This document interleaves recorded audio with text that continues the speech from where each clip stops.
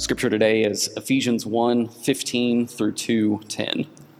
For this reason, because I have heard of your faith in the Lord Jesus and your love toward all the saints, I do not cease to give thanks for you, remembering you in my prayers, that the God of our Lord Jesus Christ, the Father of glory, may give you the spirit of wisdom and of revelation in the knowledge of him, having the eyes of your hearts enlightened, that you may know what is the hope to which he has called you, what are the riches of his glorious inheritance in the saints, and what is the immeasurable greatness of his power toward us who believe, according to the working of his great might, that he worked in Christ when he raised him from the dead and seated him at his right hand in the heavenly places, far above all rule and authority and power and dominion, and above every name that is named, not only in this age, but also in the one to come. And he put all things under his feet and gave him as head over all things to the church, which is his body, the fullness of him who fills all in all. And you were dead in the trespasses and sins in which you once walked, following the course of this world, following the prince of the power of the air, the spirit that is now at the work in the sons of the disobedience, among whom we all once lived in the passions of our flesh, carrying out the desires of the body and the mind, and were by nature children of wrath, like the rest of mankind. But God, being rich in mercy, because of the great love with which he loved us, even when we were dead in our trespasses, made us alive together with Christ. By grace you have been saved, and raised us up with him and seated us with him in the heavenly places in Christ Jesus, so that in the coming ages he might show the immeasurable riches of his grace and kindness toward us in Christ Jesus. For by grace you have been saved through faith, and this is not your own doing, it is the gift of God, not as a result of works, so that no one may boast. For we are his workmanship, created in Christ Jesus for good works, which God prepared beforehand that we should walk in them. This is the word of the Lord. Thanks be to God. Thank you, Brennan. He's risen. He's risen indeed. Very good. That's what we're here to celebrate, right? The resurrection of Jesus, and it's a complete game changer. Really, no matter who, even if you don't even believe in Christianity, it's a game changer. There's a French philosopher named Luc Ferry, I think is how you pronounce his last name. He wrote a international bestseller. And it's a bit of a miracle because it's just a philosophy introduction of philosophy. And he, like I said, he's not a Christian. And he spent some time explaining how the Western world went from embracing Greco-Roman philosophy, Greek philosophy, the Greco-Romans, and their Greek philosophy, how that shifted to a Christian philosophy that marked the Middle Ages. And I was very interested to see how a non-Christian would explain this shift. And you know what the answer is that he gave? What he believed? It was the Christian doctrine of resurrection that caught a flame in the Western world and just spread throughout. And the West was changed as a result of that belief. Because finally, there was an answer for this profound human question of death, of our own mortality. Christianity gave a satisfying answer to that big question that we all ask. Well, I believe that if the resurrection changed the course of human history, even just looking at it culturally, that the power of the resurrection has the ability to transform the course of our own lives. And so that's what we're going to do this morning, is consider a text that we were considering last year, the book of Ephesians, but we're going to look at it from a slightly different frame. We're going to consider three things: resurrection power, past, present, and future. Those are the three headings. So resurrection power, past, present, future. Paul begins the text in a prayer, so we're going to pray as well. Let's pray as we enter into this text. Our Father, we confess to you that apart from your Spirit opening our eyes, the eyes of our heart, to the truth of your Scripture, we are just sort of groping around in the dark. We need your Spirit to come to us, to enlighten, illuminate, reveal your word to us, to pierce hearts.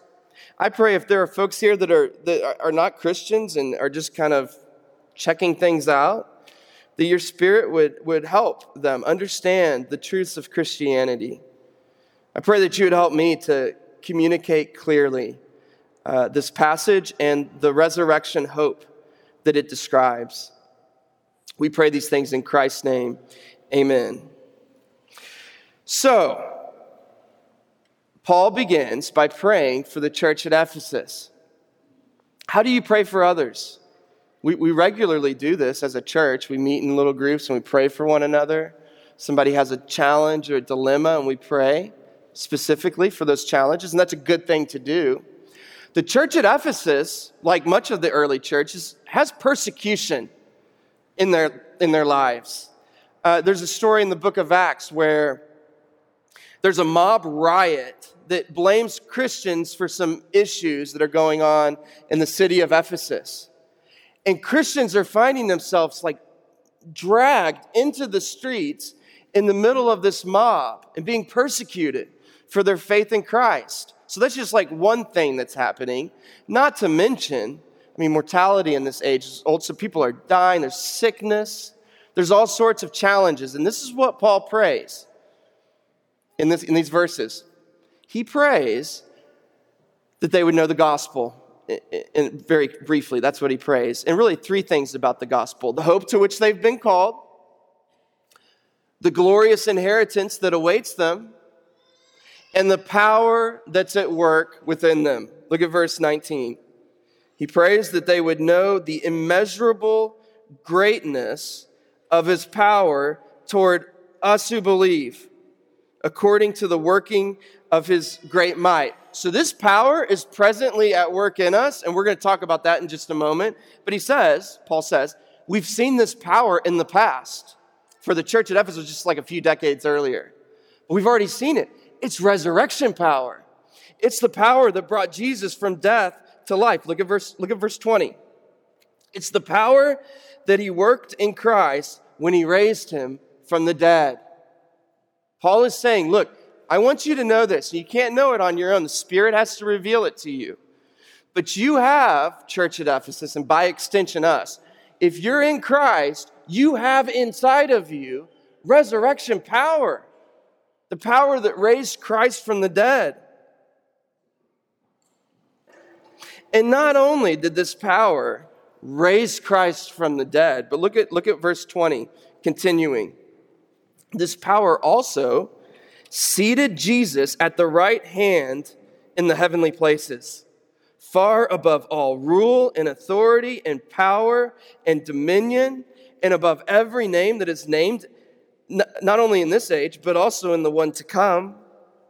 Verse 22, and he put all things under Jesus' feet and gave Jesus as head over all things to the church, which is his body, the fullness of him who fills all in all. Do you see what this power has done? I want you to imagine approaching the tomb of Jesus on Friday or Saturday, and you push it. Maybe one hand you push it, and then you take two hands and you try to push the stone in front of that tomb, and you realize this thing is not moving. It is secure. It is intact, fully. It's immovable. In resurrection power on Sunday morning, that tomb started to shake. It moved. It opened up for Christ. And I think this is what Paul is trying to say. In our lives, sin that we feel and that we struggle against and that impacts our families and our work situations and our children and ourselves, and the sin that is all around us feels oftentimes as immovable and as intact as that tomb. But what Paul is saying is, look, resurrection power shook that tomb loose. It can shake your sins loose as well. It can break up what otherwise appears immovable. Struggles that have gone on for decades. Resurrection power. They're no match for resurrection power. And it's at work within you, Paul says. See, Paul is saying this resurrection power is not just a vestige of the past. It didn't just happen for us 2,000 plus years ago. Resurrection power is presently available to Christ. It's here, right now. If we were in like a nuclear power plant, we would be kind of aware of the power that's present in that plant. We'd probably maybe walk a little more carefully. We wouldn't just be casually running around and messing with levers and pushing buttons. We know that there's great power, and so we would respect that. We would have a heightened sense of that. Resurrection power is far greater than nuclear power. And it's in our midst right now. It's in us, Paul says. Presently available. And that's what he says it in verse 19 at the beginning. Know that this power is at work toward us. He's using it to enliven us. But chapter 2, Paul begins to explain, he elaborates on how resurrection power has been at work in us. Look at what he says, chapter 2, verse 1. And you were dead in your trespasses and the sins in which you once walked, following the course of this world, following Satan. Right? That's a pretty dire picture, right? Our sin has us dead, much like Christ in the tomb, lifeless. And not only that, but we're following the course of this world. So there's kind of the way of God, and there's the way of this world, and we're just following, like lemmings, the way of the world, moving away from God. March Madness, we had a great basketball game last night. I don't know if anybody watched, but one of my favorite things about this basketball tournament is the miracle comeback. You know, a team is down by say 12 or 15 points. There's 4 minutes left in the game, and somehow they string together a series of stops, defensive stops, and somehow they string together a series of possessions in which they score. Maybe a lot of three-pointers involved. And then they tie the game, and there's seconds left. The team dribbles down court, hits the game-winning shot as the time expires. It's a miracle comeback. If you're a fan of one of those teams, that sticks with you. You'll think back to that game, and you'll think about it with fondness. Paul is describing the miracle comeback of miracle comebacks. He says, you were dead spiritually. You were on course to death, on course to your whole life falling apart, to losing everything. That's verses 1 through 3. And then he says, verse 4, but God. And then we'll come back to verse 4, but what has God done? He's made us alive. He has literally used, if we're in Christ, we've experienced a resurrection. Not the resurrection, but a resurrection. We've been made new. We've been made alive in Christ. That's what he's saying. And that's what Paul is saying. Look, just what he did to Christ and changed he's saying it parallels in your own life, Christian. You have been raised to life, made alive. He resurrected us. And Paul wants us to know that this power is at work within us. And it is a power. The Greek word for power there that we saw back in verse 19, the greatness of his power, it's dunamos, which is where we get our word dynamite. It's explosive power. It blows things up. It blows up tombs. It blows up death. It's explosive. God has created a world laced with power. You know, and what people do, what humans do, is we tap into that power. You could almost think of God's creation as being filled with these little outlets, power outlets throughout creation. And whether it's wind power, water power, fossil fuel power, fire power, solar power, there's power all around us. And it's incredibly powerful.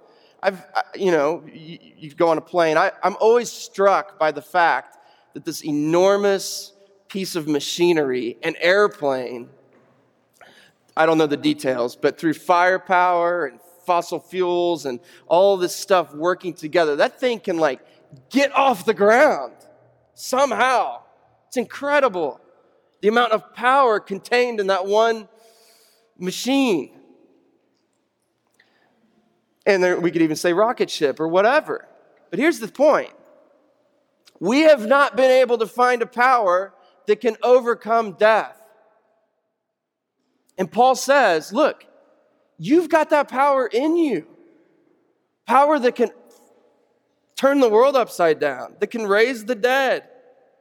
It's the power of all powers. And it comes to us by the Spirit. Paul says, you're plugged in to resurrection power. That's what's at work within you. And it's important that we realize this because the Christian life can be difficult, it can be discouraging. We've got community builders going on, and maybe you've experienced some discouragement in that. We begin to kind of reveal and confess our sins and our struggles, and it can be difficult. Our lives are such a mess. I think of Charles Howard. There's a movie, Seabiscuit, and the main character is Charles Howard. He's this entrepreneurial, optimistic guy. And it's the early 1900s. Cars are just coming onto the scene. He's got a bicycle shop. This is the very opening of the movie. And a man brings to him a car that has some trouble. He says, can you fix it? And Charles Howard, being the optimist that he is like, sure, I can fix it. And so the next scene, you see him, and he's got every part of that car taken apart. It's just like he's just surrounded by car parts. And he's just sitting there looking at it all. And you feel this feeling of being overwhelmed. Like, how is this thing going to get put back together? And that's how we can feel in this Christian life. Our own lives, the lives of people in the congregation, the sin. Feels like we're just like this mess laying all around. And what Paul is saying is, look, resurrection power, it not only can put all of it together, but it is, and it will. Be patient. It's at work within you, and that's what Paul is telling us. We need that encouragement. Now, it's important that we consider the basis by which God gives us this power, this resurrection power. And he says it there back in verse 4. There's two things, really. It says, but God, being rich in mercy, so that's the first thing, he's rich in mercy. And the second thing is, because of the great love with which he loved us. So his love and his mercy, those are the two things those are the two drivers of this resurrection power towards us. Love and mercy. Now, let's take up the love first. It says, because of the great love with which he loved us. That's kind of a difficult thing to get your mind around, because of the great love with which he loved us. It kind of sounds circular, doesn't it? And it is, right? It is circular. Here's a paraphrase. He loved us because he loved us. Let me suggest to you, this is the best kind of love. If a spouse says, why do you love me? What do you say in reply to that? It's a tricky one. I love you because you're beautiful. I love you because you have this wonderful personality or sense of humor or work hard or whatever it is. I love you because, and whatever comes after the because becomes a little condition for my love for you. But here's the thing. What if you lose your good looks? It happens to us all over time. What if there's an accident and you lose your personality or your sense of humor? The best answer to that question, the most satisfying answer to that question is, I love you because I love you. Because my love is set on you. It's not based on any condition in you. It's based solely on my love for you. That's covenantal love, and that's the love of God in Christ. That's what Paul is saying. But not only that, he's rich in mercy. He's rich in mercy. Now, it's important that we kind of understand what, by God's terms, rich in mercy means, because we kind of bring kind of our own understanding of what that is. Well, what does it mean for God to be rich in mercy? There is this star that's out in space. It's not the biggest, but it's pretty big. It's so big, if it was an empty jar and we poured planets into it the size of planet Earth at the rate of 100 planet Earths per second. So it was like the star was a jar, pretending, and we're pouring planet Earths at the rate of 100 planet Earths per second. How long would it take to fill up that star? You ready?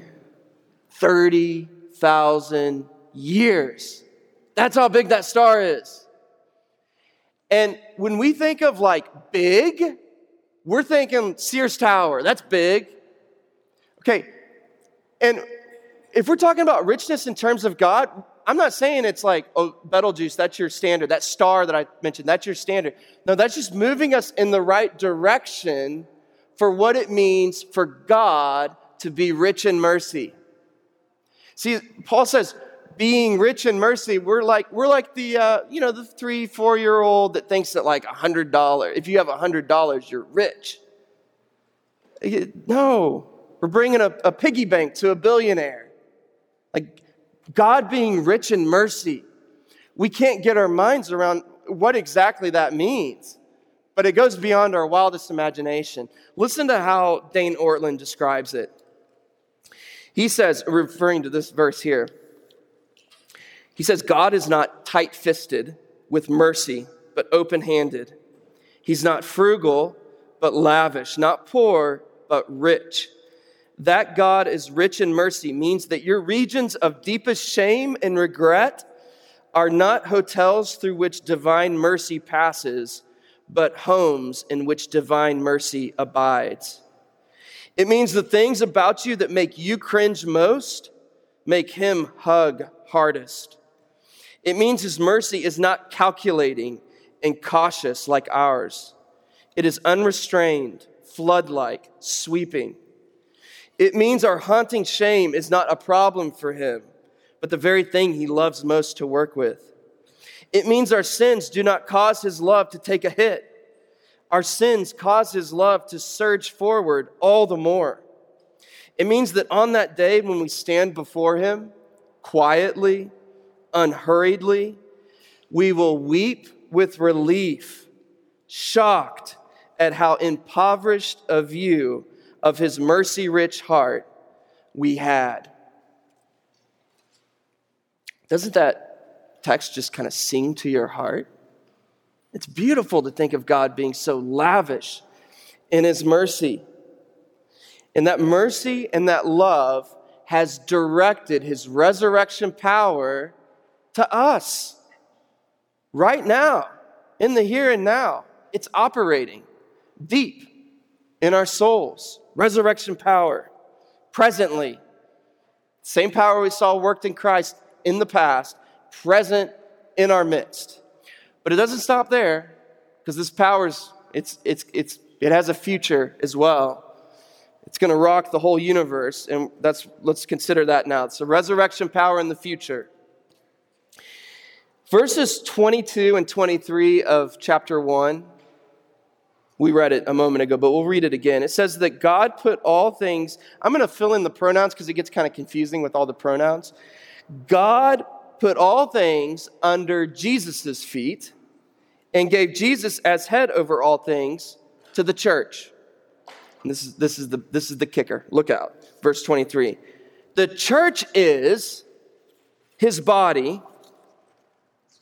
The church is the fullness of Jesus who fills all in all. So Jesus has been exalted as Lord and King over the whole cosmos, Paul is saying.